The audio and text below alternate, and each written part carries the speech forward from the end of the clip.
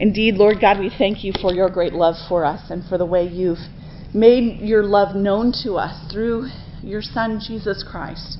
And we celebrate once again his coming in humility as a baby born in Bethlehem 2,000 years ago during the season of Christmas and Epiphany. And we ask, Lord, that you would give us great joy in remembering our salvation through him.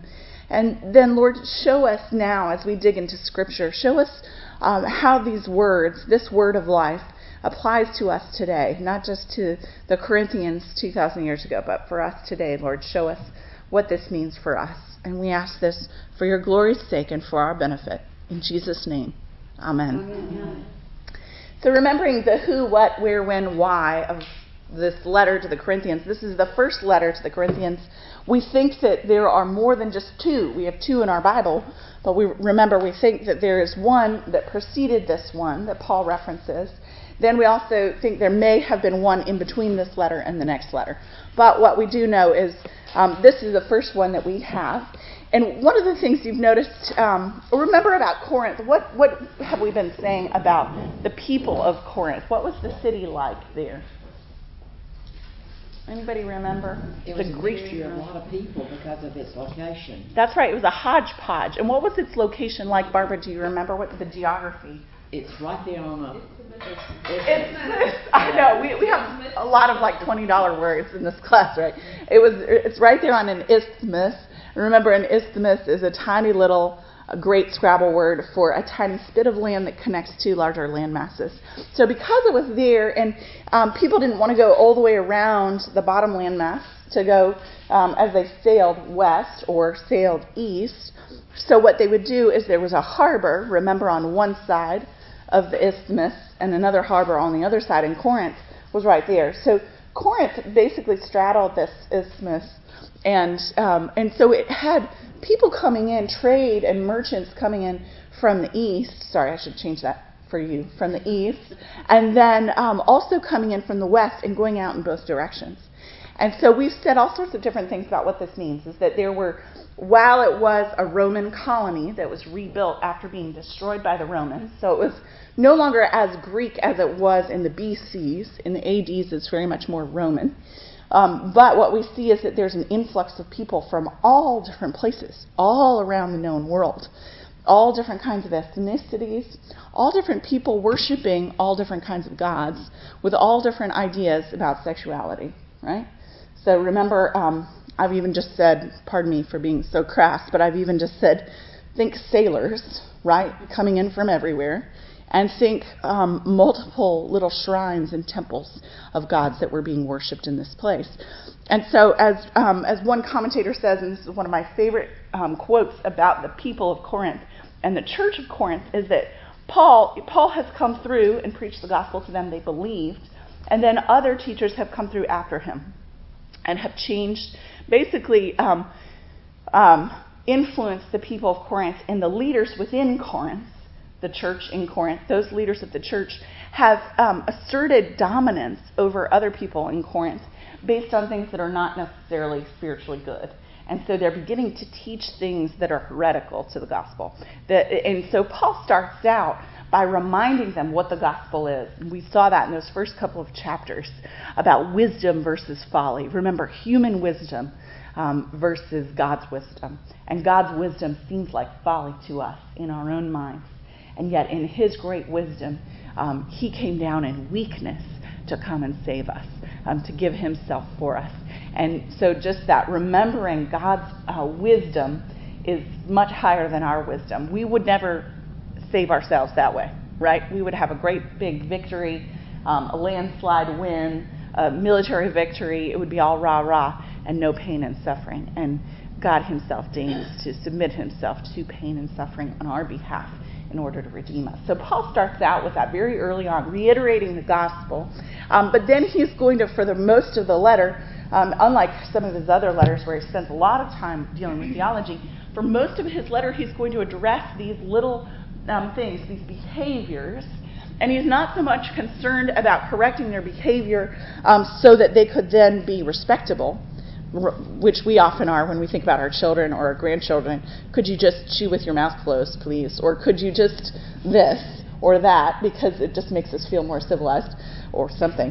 But he's doing it because their misbehavior masks a disbelief, right? And so again, what that commentator I started to say that says is that Paul is trying to do surgery on this Corinthian church. He's trying to take the Corinth out of them, essentially take this paganism that's so entrenched in their identity out of the church and to help them identify it for what it is and to see how it's so different from the gospel of Jesus Christ so that they themselves will correct themselves. And he tries to do this sometimes in ways that are frustrating, and I know we've talked about sometimes it's frustrating to hear him argue, but he's qualifying things because he's trying to win them with love and not just with a rod. He's not just trying to say, don't do this, because he understands human nature. And so he's trying to say, you would never do this, would you? You're too smart to do this, aren't you? You know better than to do this, don't you? And he's going to keep qualifying and hedging his bets as a way of softening his commands in the hopes that even in their sinful flesh they can hear him and change. Okay. Any thoughts about that? Anybody want to add anything? I didn't ask you lots of questions. You can be glad for that. I'm sure we're all a little rusty, including myself, after Christmas. So a couple things we saw. I'm just going to go through those things in the context. Paul has said no to Gnostic extremes. Remember, what is Gnosticism? That funny word with the G at the beginning and the N immediately following. Anybody remember what it means? Knowledge. The linguist in me, the one who was a French major who loves languages and playing around with all those little parts of the languages, that GN becomes a KN when it ends up being passed down to English. So think about knowledge when you think about Gnosticism. And what did the Gnostics believe? It was a philosophy that was pagan, that was around in the ancient world. And so people knew about it. And when the Christians became Christian, pagans became Christian, they had known Gnosticism and they saw some similarities. And they tried to just wholeheartedly meld them together. And Paul's saying, no, they're different. And so the knowledge that's Christian knowledge is different than this Gnosticism, this philosophy that was really a kind of mysticism propagated. So what is Gnosticism? Does anybody remember what are some characteristics of Gnosticism? It's about knowledge, right? Yeah. Agnostic is not believing in God. Yeah, actually, that's right. Our English word for agnostic. So Gnostic. Well, agnostics, what I will say, agnostics are essentially ones who say, I don't know, right? They're not so hard and fast as atheists to say there is no God, nor will they commit and say for sure there is a God and it's the God revealed in Christian scripture. So agnostics are on the fence. So they just throw up their hands and say, I don't know. So in the contrast to that, the opposite of that, Gnostics would be ones who say, I know, I have access to this secret knowledge. Don't you want some? Well, I'll show you how you can get some. You have to do all these things to get the secret knowledge. And it creates this community of insiders versus outsiders, those in the know versus those who don't know. We do this all the time in our society, whether we call ourselves Gnostics for it or not. But this secret knowledge about God, also within this pagan mysticism, involved also these mysteries. It was so mysterious. Only some would know, only the initiated would know about God, and all the rest had to kind of serve those who did know. And what it led to, it also had this inherent belief that the stuff of creation is bad. That's another defining characteristic of Gnosticism. This stuff, as one of my church history professors said, this stuff is yucky, my flesh, or just this disdain for all of the things of the body. And so the need to eat, or the need to drink water, or the need to, even the sexual urges, were seen as being inherently bad in and of themselves. And as a Gnostic, you would either totally deny yourself. There would be this switch to either this extreme asceticism, if the body is yucky and stuff doesn't matter, what you do in the body doesn't matter, then you need to either punish the body so that you gain greater knowledge, or anything goes. And so that's where we have this asceticism versus licentiousness. This strange Gnosticism led to one of these two extremes. And both are present in Corinth, and Paul is seeking to correct both. Either this extreme self-denial that says the body's so bad we can't give it any leeway, and that's where they would sit, deny themselves food. You see this a lot in many modern spiritualities, just extreme fasting to the point of fainting, to the point where it's no longer about God, it's actually about you and what can you do, how can you punish your body in such a way that you somehow gain spiritual wisdom. No. That's not what Paul is advocating for, and that's not at all a part of Christianity, according to Scripture. So that extreme asceticism versus this licentiousness, which says anything goes. You can do whatever you want in your body. You can eat that whole cake because it doesn't matter. Or you can sleep around because it doesn't matter. And Paul's saying, no. Neither one of these is right. So we saw this in chapter 6, chapter 7, even chapters 4 and 5, where he's discouraging people, for example, discouraging the men from going to see prostitutes. He's like, that's bad. You can't do that. Basically, this is not a part of Christian faith. Or he's saying for those who were married, somehow they'd swung to the opposite end. If matter is bad, then even in marriage you can't have sex. And he's saying, no, that's okay, go for it.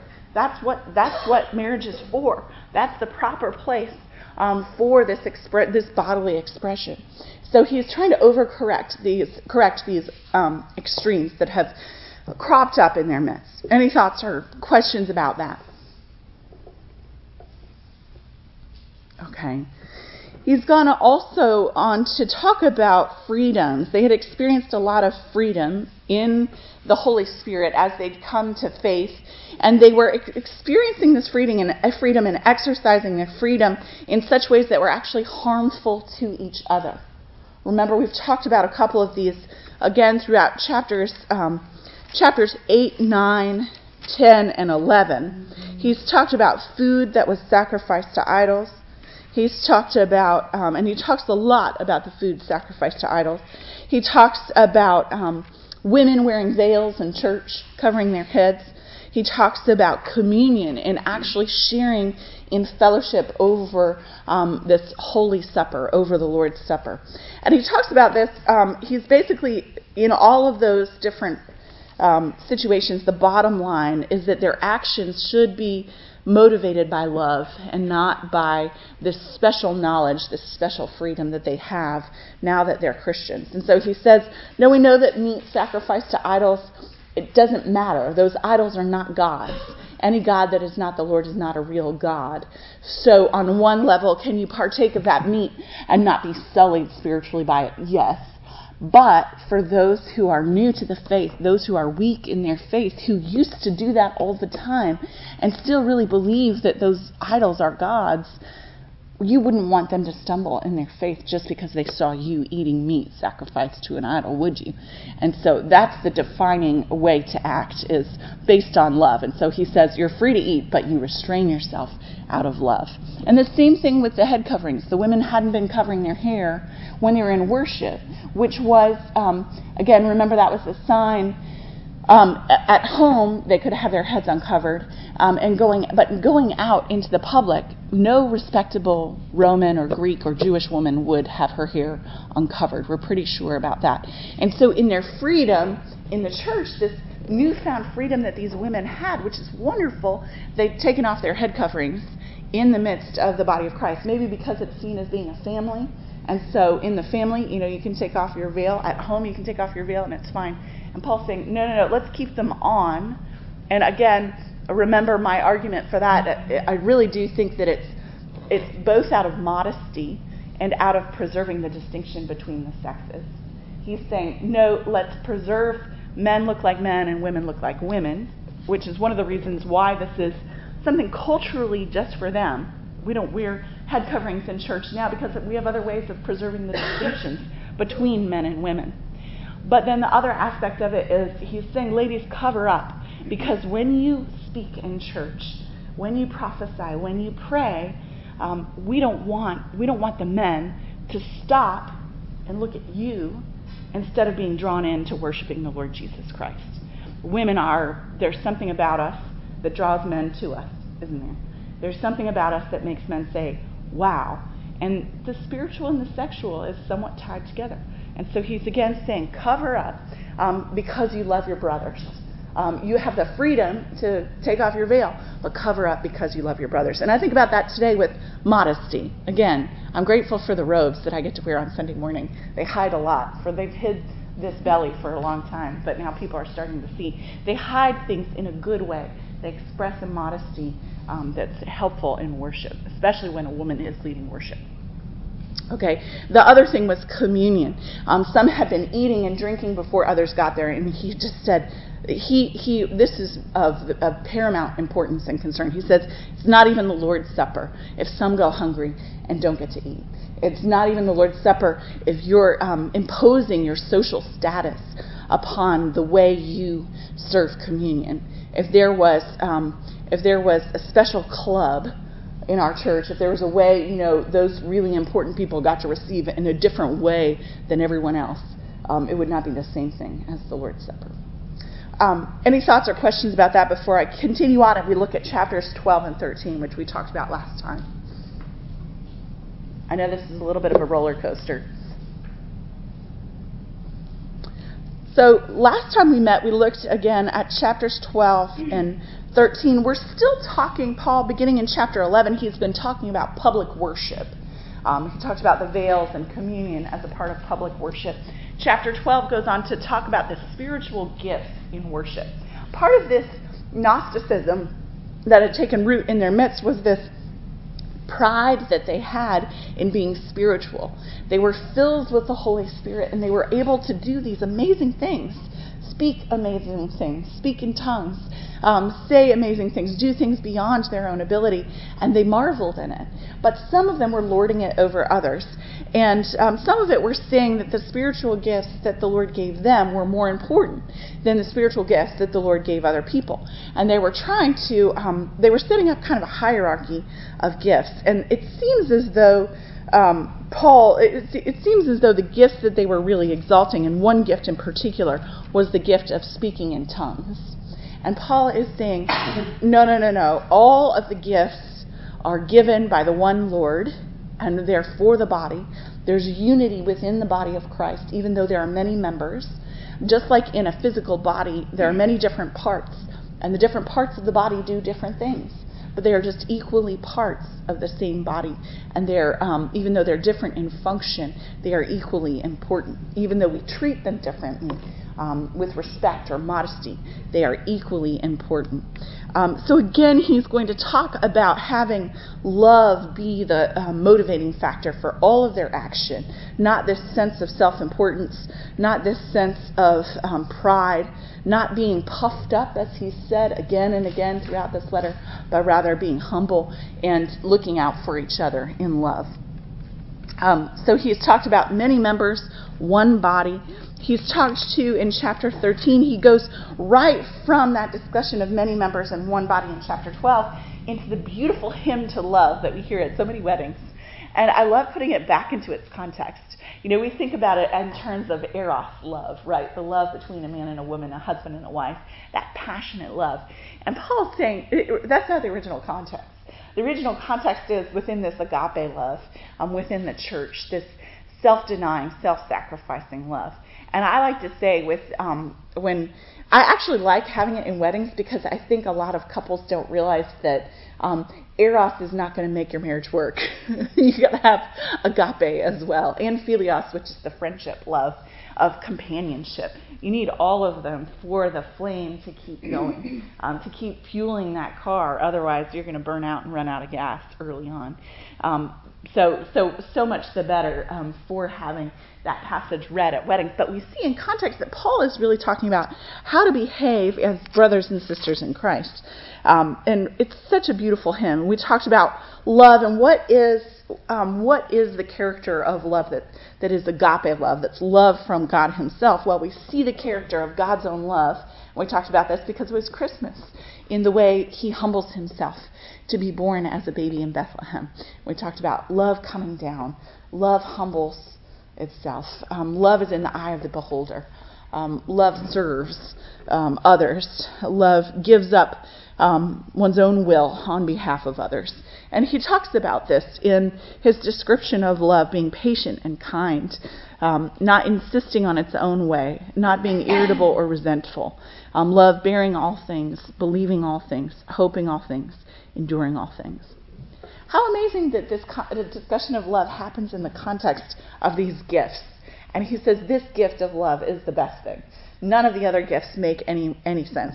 And he ended chapter 12, leading into chapter 13, but earnestly desire the higher gifts, chapter 12, verse 31, and I will show you a still more excellent way.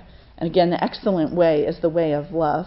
And he's going to pick right back up with what he was talking about in chapter 12, right now in chapter 14. We'll see that in just a minute as we begin reading. Any thoughts as I take a breath? Any observations? Anything you've been thinking about for the last couple of weeks while we haven't been meeting? Pat? You mentioned agape love. Yeah. Philios. Okay, again, and I haven't, Philios is that friendship love. So think of Philadelphia, the city of brotherly love. Oh. That's Greek for the brotherly love. Philos is love. A brother is adelphos. So, sorry, what was that? What was the third one? Oh, so eros is that passionate love, the wowzers of being in love. I consider eros being in love. Philos or philios is that friendship, companionship.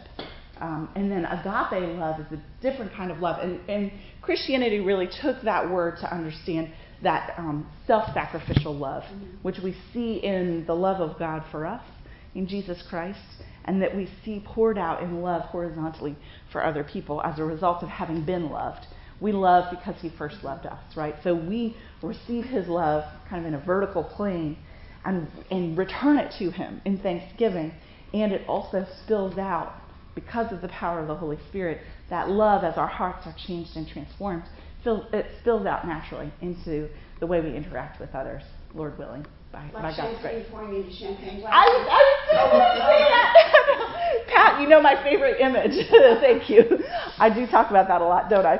No, I remember it. So Pat's remembering, and I can't remember how many times I've said it or haven't said it, but one of my favorite images is from an old car commercial, and it's a luxury car, and on the luxury car someone put those champagne glasses that are back in fashion now, the coupes, and not just flutes, but coupes. And in a pyramid, they put the champagne glasses. And it's just a picture of luxury. But I consistently think about it in terms of God's love for us. That he pours out his love, and in the car commercial, someone is taking a bottle of very expensive champagne, I'm sure, and pouring it into the top pinnacle of the pyramid where there's just one champagne coupe. And it spills out into the next level where there are two champagne coupes. And then it spills out into the third or fourth level. And it keeps going down, and it's this champagne waterfall fountain on top of this car. Of course, the whole point is the luxury car allows all of these champagne glasses to stay still while they're receiving all of this lovely champagne. But I just think about it as this liquid love poured out into our hearts, God's love poured out towards us in Jesus Christ, and then that transforms us to be able to offer and pour out our love to other people. And that's God's work, not our work. And that's exactly what Paul's talking about, is allowing that love, receiving that love again, allowing that love to overflow into our lives for other people. So whenever you're thinking like, I have this problem where I'm like, I really don't love that person. I would really like to love that person. Even if I never like that person, I know, Lord, I'm called to love that person. That really is his work in me. And so praying for that transformation of heart is something that we can do to welcome his love, and receiving his love once again softens our hearts so that we then are somehow able to love the unlovable around us. Oh, thank you. Yeah. So if you're like, no, I really don't love that person, it's okay to admit it. I mean, that's part of the repentance. Yeah. Yeah, what's that? I was going to say, I've never heard those three, and I think that's just really good that you bring that out. Oh, good. I was wondering, did they talk about that in marriage counseling? three elements to make I do, and I actually think, and again, I'm terribly unschooled on it right now. I'm kind of going off the top of my head, so forgive me. There are other, I think C.S. Lewis identifies 4 in his book called The Four Loves. Again, I haven't read it, it's on my list, but one of these days I'll read it, maybe on maternity leave. But there are classically these identifications of love. And the problem is we only have one English word for all of them, but other languages like the Greek has multiple words to describe these kinds of love. And that's where I think it's so important. I do talk about it a lot whenever I do marriage counseling with people before weddings, because it's so different. You know, and they're all aflutter with eros, and they have no idea that they're going to crash and burn unless they've got some other love fueling. 20 years old. Yeah, good. I'm glad that's helpful. Yeah. How do you spell Philly? Oh, sorry. Yeah, I should. Oh, I lost my. Okay, it must be in the front. Philos, F-I-L-O-S, or sometimes there's another I in there, F-I-L-I-O-S. Okay. And I'm forgetting my Greek enough to forget which one is the real noun. And then agape. Okay, got it. Mm-hmm. How do you spell that? A-G-A-P-E. And eros, E-R-O-S. And just you can think about some of the words that we have that come from those words that help make sense of what they are. Yeah. Any other thoughts or questions before we actually dig into chapter 14? We'll be looking at chapter 14 next week too, but I think you're going to find chapter 14 is pretty straightforward. So Paul's talking about this still more excellent way in chapter 13, but he's also going to go back to what he said in chapter 12, verse 31. He urged them. He listed all of these gifts. He listed all of these gifts again, and he put tongues at the end. So I'm going to read chapter 12, verse 28 through 31, and then I'm going to go right into chapter 14. And you could just imagine that hymn to love in between. And God has appointed in the church first apostles, second prophets, third teachers, then miracles, then gifts of healing, helping, administrating, and various kinds of tongues. Are all apostles? Are all prophets? Are all teachers? Do all work miracles? Do all possess gifts of healing? Do all speak with tongues? Do all interpret? But earnestly desire the higher gifts, and I will show you a still more excellent way. And then continuing on in chapter 14. Pursue love and earnestly desire the spiritual gifts, especially that you may prophesy. For one who speaks in a tongue speaks not to men but to God. For no one understands him, but he utters mysteries in the Spirit. On the other hand, the one who prophesies speaks to people for their upbuilding and encouragement and consolation. The one who speaks in a tongue builds up himself, but the one who prophesies builds up the church. Now I want you all to speak in tongues, but even more to prophesy. The one who prophesies is greater than the one who speaks in tongues, unless someone interprets, so that the church may be built up. According to Paul, then, what are the higher gifts? He said, earnestly desire the higher gifts. What does he identify as being a higher gift? Gift of prophecy. He puts that at the pinnacle. And why does he put that at the pinnacle of what would be the most desirable gift to have? Because I think of a prophecy or prophets coming directly from God. Mm-hmm. It's speech, mm-hmm. right? That's directly from God. Mm-hmm. What else? It benefits others. It benefits others. It's intelligible. It's clear communication, hopefully. Do you see how Paul might be trying to counteract an imbalance in their prioritizing of gifts? You know, we see kind of implicitly that it's not that he doesn't think tongues are great, but it seems as though they thought tongues were the best thing ever. And they were kind of qualifying those who were spiritual as those who had the gift of tongues. So Paul does seem to encourage them to prophesy over speaking in tongues. And why? In verse 4 he says, the one who speaks in a tongue builds himself up, but the one who prophesies builds up the church. If the tongue is not intelligible to other people, how are they going to be edified by it? He's really saying this is not about you and what God's given you to do and how important you are and how spiritual you are. It's about your brothers and sisters. Again, he's trying to root and ground them in that other-centered, other-focused love right here. So it makes sense coming right out of chapter 13.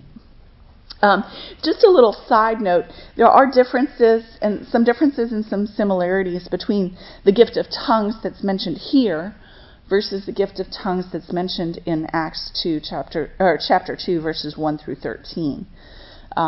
There, remember, as we saw 2 years ago when we studied Acts, there the Holy Spirit at Pentecost was poured out upon the believers in Jesus as they were in the upper room. And remember, they spilled out of the upper room into the road somehow.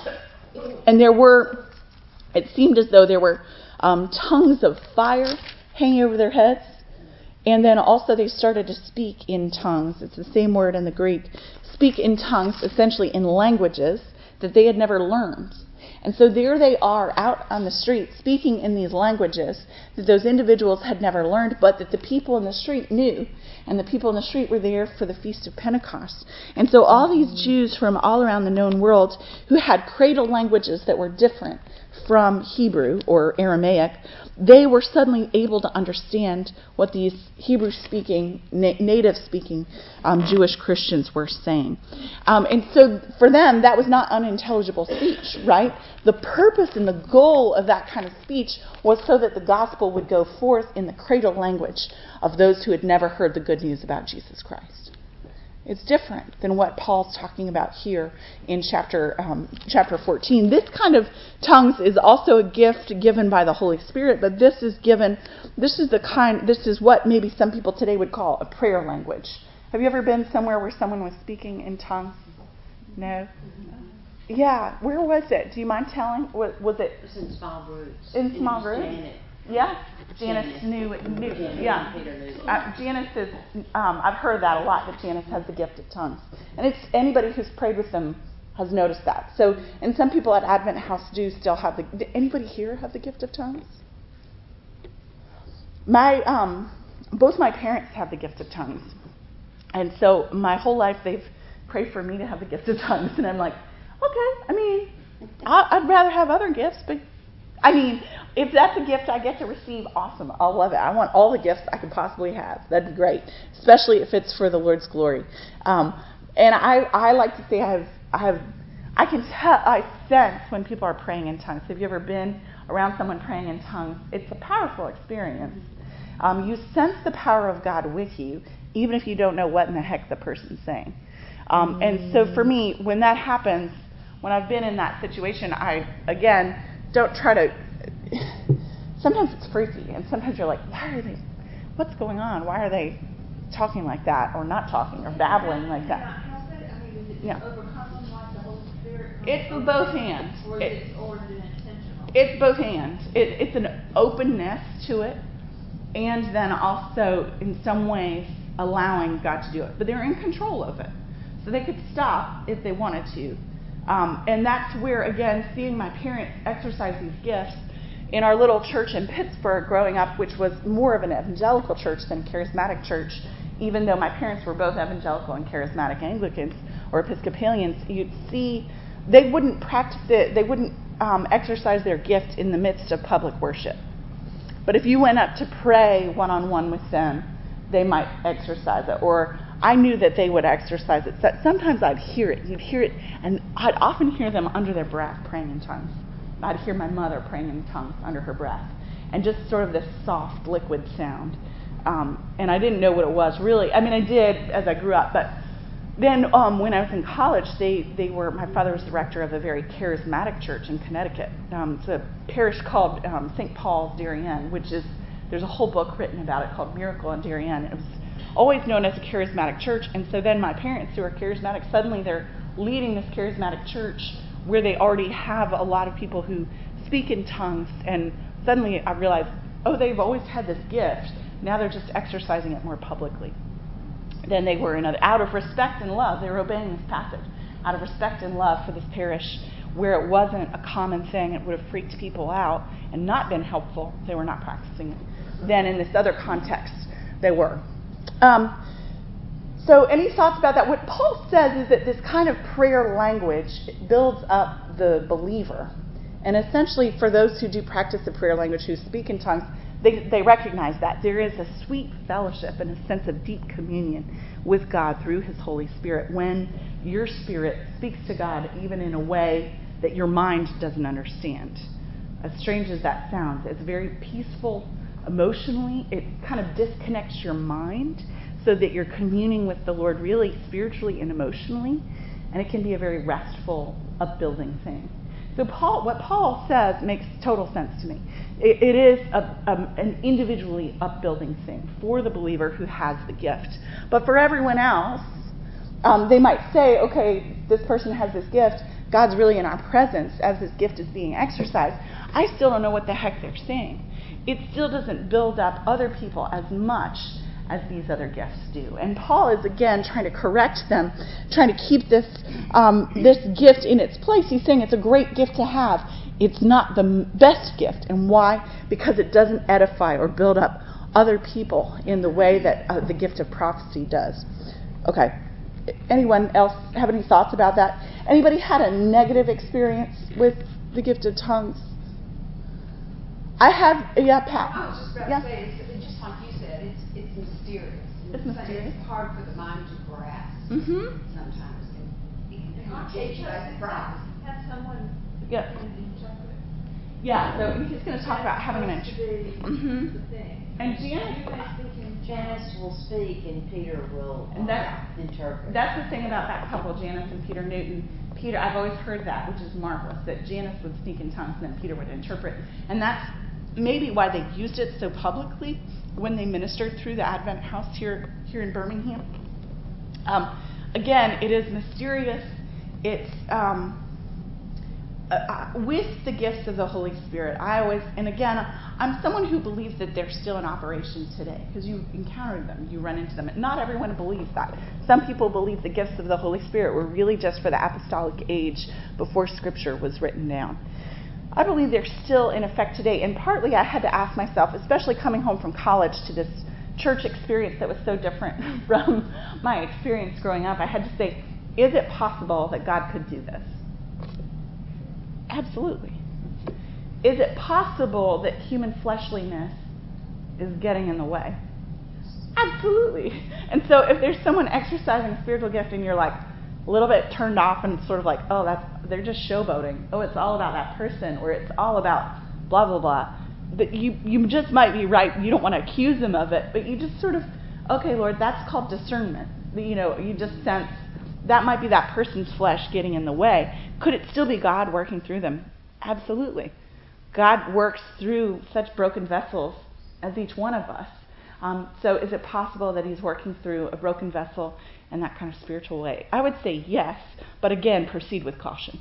And with trusting in the Lord and discernment and prayer. I would find it very unsettling. It's unusual, if someone was speaking in tongues. Well, again, that's the question of where. And is it in a prayer time? The most beautiful way I've experienced it is in a prayer time. When you go to receive prayer, like from Janice and Peter, and someone is totally in fellowship with the Lord, listening to the Lord. If you go to Advent House, sometimes some of the prayer warriors at Advent House will pray, or the intercessors will pray in tongues, but they don't always pray it over you. And they'll ask you if you feel comfortable with it. And so in that situation, I'd encourage you to try to experience it, because it'll make you scratch your head, and it might be a very peaceful and calm experience if you can withhold judgment and just rest and trust that the Lord is present, even though there might be some flesh present too. Okay, I have a Yeah, question. So you were saying, and I have Janice. Mm-hmm. Okay. So she speaks in tongues and Peter interpreted it. So does that mean that she doesn't understand what God's saying to her? Mm-hmm. She does not. Mm-mm. So most people somehow who speak Peter in does. tongues don't know what He's saying. Mm-mm. The Holy Spirit's Mm-mm. saying to Mm-mm. them. Mm-mm.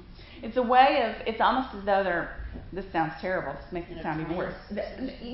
No, because they're awake and able to interact. It's almost as though their mind, they've let go of their mind. They're just resting spiritually in the Lord's presence, and it's almost like they're exhaling and allowing their mouth to just do whatever it wants to do, and suddenly, and they get this, it's like a babbling brook, if you've ever heard it, or if you've ever been to, anybody seen the Lord of the Rings movies?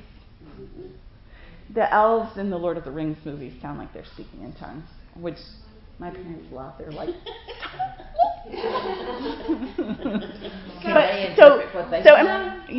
Can they interpret what they say then? You mean in the movie, or my parents? No, my parents won't necessarily. Sometimes they will get an interpretation, but most often they won't. And so in this prayer language, it's really a way for the heart to speak and pray to God. And again, it's something that not every Christian has.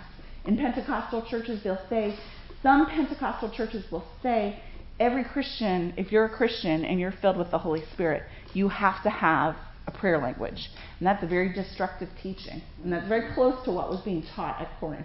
If you can't speak in tongues, then are you really a Christian? And they were really denigrating other people in a terrible way and saying, well, maybe you're not. And in a lot of Pentecostal churches, that's what will happen. So that's where you have to be careful. Yeah, Eve. Can you just choose at any moment to start speaking in tongues? Someone who has the gift of tongues? A presence. There's a sense of a presence. It's in worship. Okay. It's in prayer. When you're praying, there's a sense of, and some people have a different sense of, am I choosing this or am I being carried along with it? Like being on the lazy river. You're in the inner tube and you don't always you kind of are being funneled along, carried along with it.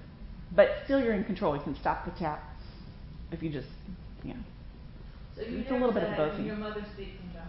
What's that? Yeah. If your mother was speaking in tongues and you heard her, you could never say, Mother, what were you saying?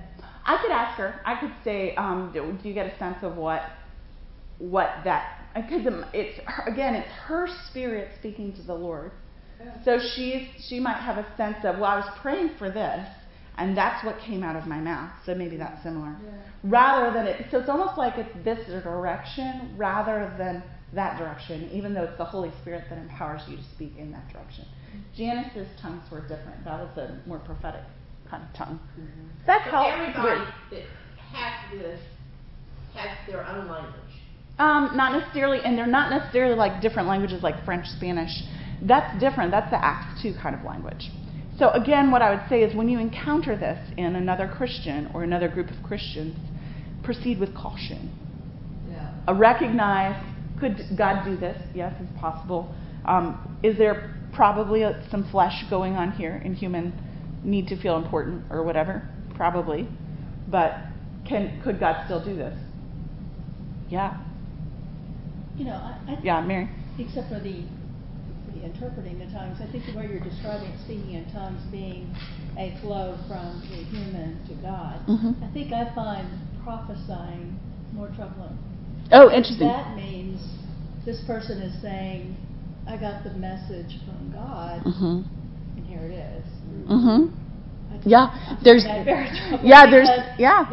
that then the flesh can really come into play. Absolutely. And then it's not just you interpreting somebody in tongues. You're trying to interpret this person's connection to God, and that could be, even though Paul is saying that's more important, it seems more troubling. Our understanding of prophesying is that it is very similar to a sermon. Okay, so if you think about a sermon, someone getting up. Well, sermons are different than just explaining what you know about Scripture in a given, in a worship context. I mean, it really is a prayerful consideration. Where is this group of people? Where is this congregation? Spiritually, pastorally, what's going on, and what is God's heart for this congregation right now? And that's why the gospel doesn't change, because it's always God's mercy and grace extended to broken sinners, right? And so there's always a sense of that brokenness. There's always the need to repent. There's always the need to hear of God's unfailing mercy extended to us. But sometimes it gets very particular. Remember even just Zach a couple weeks ago from the pulpit talked about divorce, for example, as something that just is tearing people apart. and just he really applied some pastoral balm right there. That's from the Lord. That's something God wants for his people to experience, I would say. And so maybe there's... So I have less trouble with that because I'm engaged in it, because I realize it's not about me. And you can tell when it is about the preacher. If the preacher gets up there and they're thinking, I'm all of this and I have all of this for all of you, versus... But not everybody can tell it's all about That's the true. preacher. That's which is yeah, the scary part. That is the Because scary part. I would what agree. you're saying, and that is terrifying to me because there's always a human element. There's which always is a simple element in it because you're interpreting and putting your spin on it. Absolutely. Unless you're just, No, I'm not saying you are. No. I agree. But, No, I am. But that's why we have to know Scripture so that we can discern that. Absolutely. And because I'm so gullible, I can hear something and say, oh my gosh, that was great. And then somebody else could tell me what was wrong with it, and I'd be like, oh yeah, I'm so stupid. Well, that's where discernment comes in reading Scripture. And Scripture gives us, the Lord through Scripture gives us that discernment. And listening to Him and just saying, is that how God works? Is that how God speaks according to Scripture? And trusting yea or nay based on that. Even with going to, and then let me just say this about Advent House. Going to Advent House, if you've ever been to Advent House for prayer, you'll receive prayer downstairs. And then upstairs there are people who are listening to the Lord while the people downstairs are praying. They might not even know who's downstairs. In fact, whenever I go, I say, don't tell the people upstairs that I'm the person downstairs. Because a lot of people in the church will know me, and so their flesh is going to get more involved. And I want it to be less fleshly if possible. But even in that, sometimes I've been in situations like that where someone will say something, and it's like so clear to me. It's like that's about them. That's like them trying to understand with their natural mind what's going on here. I've also been in situations like that where people have said things that there was no way they could have known. There's no way they could have known that about me. They still didn't even know exactly what that meant, but it was almost like a secret letter from the Lord to me. Like one phrase, I think this came up recently. I think I had this phrase in my mind. It's like herding cats. And literally, it's something I was experiencing was like herding cats, and it was very frustrating for me. And I had already been using that phrase to describe it in my mind, which was helpful for me, to realize, I feel like I'm herding cats here. Literally, that phrase was something that someone upstairs used and heard and prayed over me, which is just such a bizarre phrase to pray over me. And it was as though the Lord was like, yeah, you are herding cats. It's okay. I've got this. So it was very encouraging for me to hear that. Okay, Sandra. Well, you just answered it, because I was going to say, when you read the Scripture, concentrate, try to get your sermon together, do you ever have something just come into your head and you think, I haven't thought about that, I need to mention it? Absolutely, and that's why it's a long, slow process, at least for me personally, and it's prayer all throughout. Prayer at the beginning, prayer, while I'm reading Scripture, prayer when I'm studying, prayer when I'm reading over my studying, prayer when I'm beginning to write. Just all about, Lord, what would you have me say to your people? This is not about me. What would you like me to say to your people? Yeah. Well, so many times I've been sitting there and I thought, oh my word. My mother-in-law used to say, the Lord's been reading my mail. Yes, I know. Isn't that great? The Lord's been reading my mail. And that's the thing, is the best part of it, as a preacher or someone who's maybe upstairs at the Advent House, is to have no idea that you've done that. The best thing is if you didn't even know you did that, because then it's so much clearer that it's the Lord. Because the people who think they know they've done that, it's like, no, they didn't do that very often. Yeah, Mary. I know we're getting close to it. Prophesying and testifying, sort of the same thing. Like when you're prophesying in these early, is that what Paul's talking about? Tell the rest of the congregation your experience with faith and your experience with Christianity. That's more helpful than speaking in tongues. He's not he would have said testifying and prophesying are two different things. Yeah.